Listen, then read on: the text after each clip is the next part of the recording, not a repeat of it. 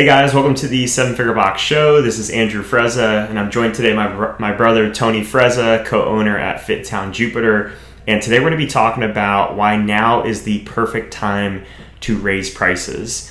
And we just raised prices at FitTown. We did it on March 1st, and we also helped another gym that was here for our immersion raise their prices as well. And this was a gym that knew they had to do it. They've been knowing they've been having to do it for over 2 years now. Tried to do it last year, similar to what we tried to do last year, and then COVID hit, and we decided not to raise prices.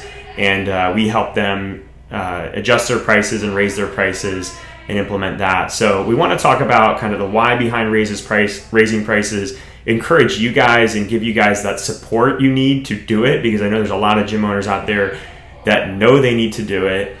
They've looked at the numbers, they look at where they are with COVID, and they just can't pull the trigger. So we want to encourage you guys, if you know it makes sense for your business, to do that and give you that support you need to be able to do that. We also have been going through the State of Industry Guide for Two Brain. Two Brain releases their State of the Industry Guide every year. They did a 2020 version, and there was some really eye-opening stats in that guide that further supported this idea that prices need to be raised. So we're going to be talking about all that, and let's kick it off there. Tony, do you want to go through some of the stats that we saw from that Two Brain guide that really showed us, okay, like, yeah, this is not just a unique problem to us? Yeah, I think a lot of gym owners are looking for permission to raise prices, and this guide really just helps lay out the facts. I encourage every gym owner at home to actually go through their own numbers and develop their own facts behind their price raise. But yeah, let's start with like the overall overview of the industry from the industry guide. One of the biggest stats that we noticed was like the class size declining. So pre-COVID, classes had an average about 17.36 members. I don't know what a 0.36 member looks like, but we can guarantee take them to a 0.6 from a 0.36. That probably shouldn't be in your advertising. But before COVID, 17.36 members in a class, and post-COVID, 13.56 members in a class. So that's a 22% drop in the amount of people that most gyms, average gyms, are holding in their classes. And as we think about a 22% drop in people in class, are we seeing a 22% increase in the costs they're paying per class, the price they're paying per class? And I think the answer is no, we're not seeing that. I know for us, we were seeing class sizes cap out at 30, 35, sometimes 40 people in a class. And we brought our class caps down right to 20. Since then, we've been back to 22 on the FTX side and 20 still in BeachFit. But yeah, we've seen a very clear decrease. That's a 33% decrease in our class size. Yeah, and just to put some more clarity behind those numbers, if you did see the 22% decrease in class sizes and you wanted to do a 22% increase, if you're charging $150 a month, that's a $33 increase on that membership. That would be taking that membership from $150 to $183 per month. So I know some people really struggle with the math and they feel really bad about a $10 or $15 price raise. And we're not saying that you have to raise your prices 22% to make up for that. We're just wanting to give you guys some of these figures because most people think a small price raise is $3 to $5 and they think a big price raise is $8 to $10, when in fact, to make up for some of the hits you might have had, or maybe it's your future vision of what you want your gym to look like down the road, which we'll talk about that in a second, it might have to be a much more significant price raise to make up for that. Mm-hmm. The other stat in there that supported this was that actually, because these gyms have smaller class caps, a lot of them are offering more classes now. They've actually increased their class offerings. So they are basically offering more classes. They have less people per class and less incoming revenue. So they're essentially working more and longer hours to make less money. Mm-hmm. And I think that that's really an important thing. So, but we want to kind of, if we're going to do this price raise, we're not just doing it because of COVID. We don't know how long COVID's going to continue. In Florida, we've seen less restrictions than other states, and you might have a lot of restrictions, but ultimately the price raise has to be done well, either defensively because you need to survive immediately, or I think most people are trying to do it from more of an offensive standpoint. They're saying, okay, I'm in a spot where I can survive today, I'm fine, but like post-COVID, I don't know if we're going to be in a position where we're really thriving. And we want to encourage you guys to set your prices in a way that you are thriving and you are basically building your business from the end, with the end in mind. If you got a chance to start your business from scratch today, what would you want to create? And what would the pricing need to be at a certain number of members in order for that business to be a really thriving, amazing business that you love and supports you and your family? Oh, I think that's so good. I think like the price change is just a small change in the business to allow you to do bigger things. Like right now, there's no one saying like you can't go back to like small group model and have like 5-person cap if you wanted to, right? Like you can totally flip everything you've been doing if that's what you want to do, right? Yeah. So you don't have to be stuck in this like, oh well, we have to raise prices because costs were this and revenue was this, and we just need to keep catching up. Like you may be able to change your whole system as you know it.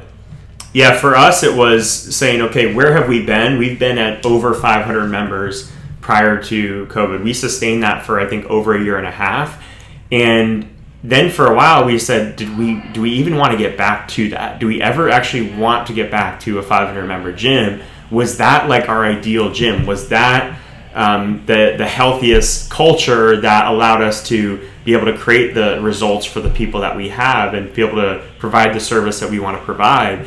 And as we thought about it, it became pretty clear that no, we don't want to get back to that point. Like we don't want to get back to the point where we have to have a 35-person class cap and still worry about those classes filling up and having to change our programming and having to buy new equipment just to make classes work at 35 and 40-person classes. We don't want to have to do that.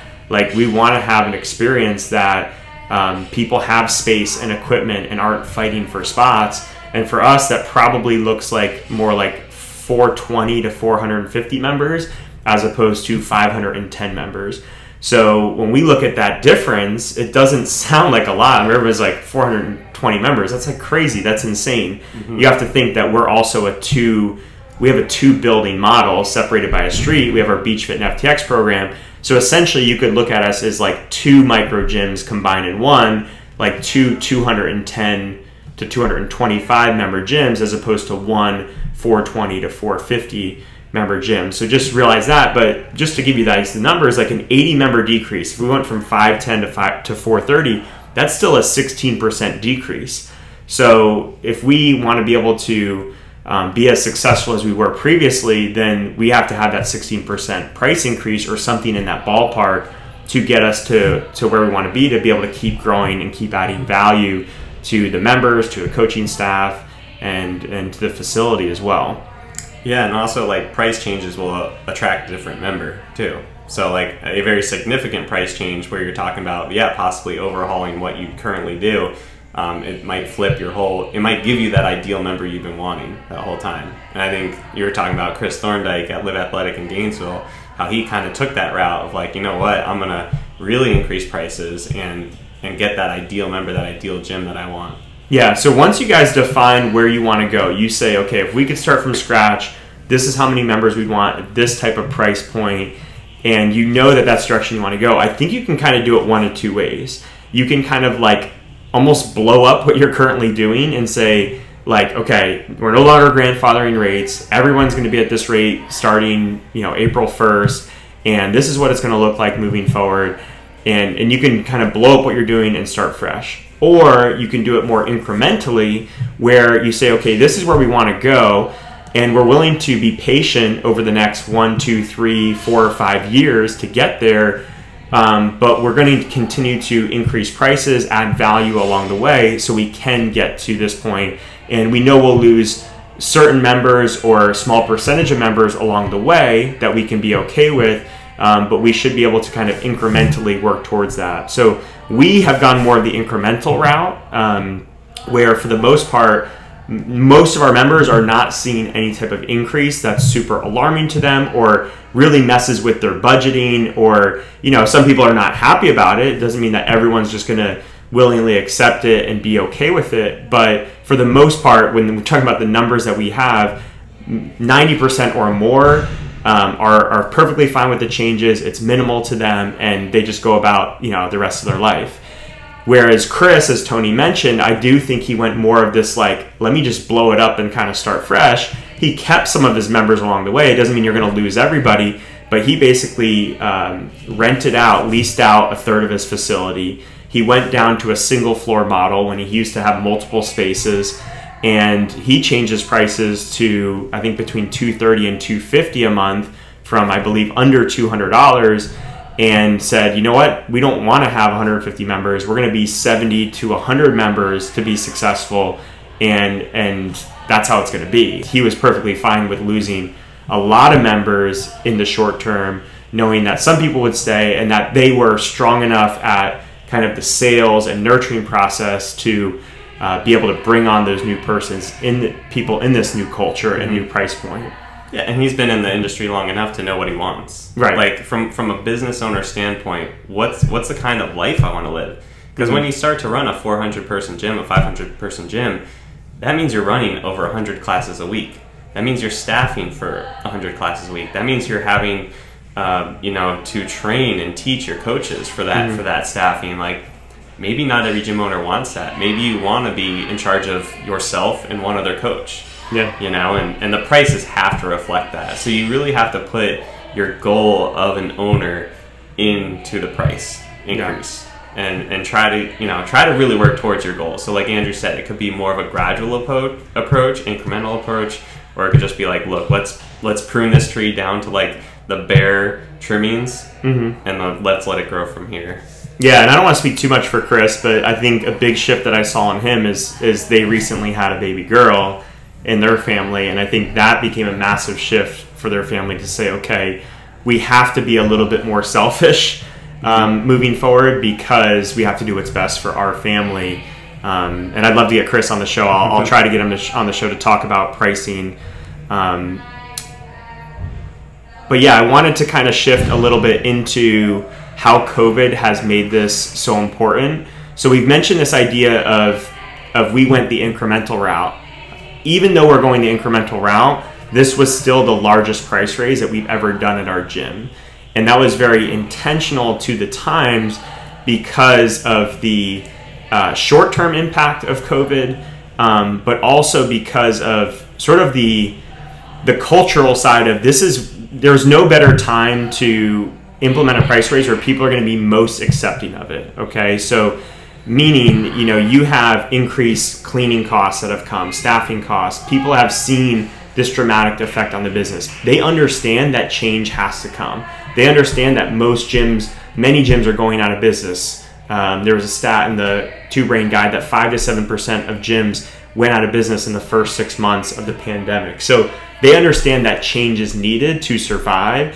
So I think there's no better time from just the members being open to change than now. And it's something that, we put a reservation system in at one point, and it created a lot of change. It didn't cost members any money, and it was still a big change for a lot of people. So the nature for people is to be resistant to change. And I think that whether it's a price raise, reservation system, de-affiliation, a new brand, there's going to be times in your business where people are more open to it and less open to it. And I think that this is a time where people are very much more open to change. Mm-hmm. And anytime we talk about price increases, we always talk about like value increase. Like the value increase should already be apparent to your members. Yeah, I know our members are seeing us clean after every morning. After the morning classes end, we're bulldogging both buildings. After the night classes end, we're bulldogging both buildings. We stage equipment in every spot because we have the square system where the equipment's got to be set up for the members. Like the members are seeing that value increase, so when they get the notice about the price increase, so like, okay, like I can see how hard you guys are working. Yeah. So this could be a separate podcast, but I want to touch on it here. I see so often in our industry that people are talking a lot about raising prices, and they're saying, Yes, but what value are you adding to the members? And I'm glad you brought it up because we do add a lot of value. And there's I have 4 different ideas in my head about this. Number one is that our market is just underpriced. So yes, you do need to think about adding value to the member experience, but so many of you are so far underpriced that you just need to catch up to where you should have been 5 years ago. And you may just have to increase prices without adding value. That's number one point. Second thing on that is that as you add value to the member experience, not all people are going to see that value or recognize that value the same way. Okay, so this could be about things that you have added value for. So for us, everyone has their own spot now. I think that's super valuable. Everyone has way more space now. When you go from a 35-person class to a 20-person class and you're getting more attention, more coaching, you have more space, more equipment, that's a value add. Some people are not going to see that, okay? There's also going to be things that you think are valuable that aren't actually that valuable. You add that random piece of equipment that no one uses, and that's not really a value add. So you have to understand what is real value to your ideal clients and what isn't. But you also have to know that even when you add that real value, there's going to be a handful of your members that will not see that. Okay, so Tony brought it up. We still, he brought up the good side of what we've done to add value. We still have members that when we did the price raise, sent us messages of saying I don't get why I should be paying more money for less. And they don't see all these things, or they choose not to see it, even though you've added all these things. I mean, we've literally, we'll get into it, we've more than doubled our cleaning costs. We went ahead and got on the wait list for bike ergs and row ergs. We've added 4 or 5 of each of those things to our equipment so we could run a 20 or 22 person class. We have 22 bike ergs. We have 20 something rowers. We have enough of those for every spot. We got 2 electrostatic spray guns that are $1,000 each that we can spray down the equipment after each class. So the value's there, and there's still going to be people that don't see it. So I want to give you guys that support, because I know as a gym owner you don't always get it, is that even when you add value, people won't always recognize it, and you have to stand behind what you're trying to create as you're trying to build this thing. Yeah. And people won't always realize the value of, oh, you got those little spray guns? That's cool. It's they were $2,000 worth of spray guns. And, oh, that little bulldog thing? Yeah, that was $5,000. Last week I just spent $600 on batteries for the bulldog. Yeah. The expenses add up. We spent a lot of money in wipes. And so it isn't it's not to say oh, you got to see what we're spending. But, I mean, the costs are going up to preserve the member experience. Yeah. And that's what I hope, even the tricky members that are really not seeing it, I hope in the end they really do feel a better experience when all is said and done. Yep.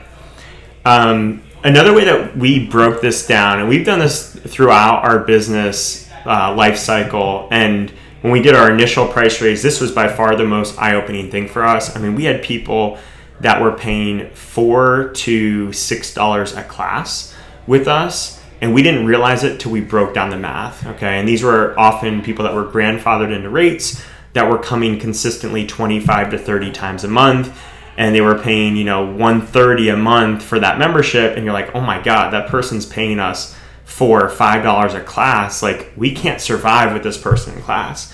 And that became really tough on us when we started to hit class caps, and we're like, okay, we can't now sign up a new member that wants to pay us $200 a month that's dying to get into this class, because we have a person that's paying $4 per class. That essentially, if you had a class full of those people, you wouldn't be making money. You'd be out of business. It would just be a matter of time before you're out of business.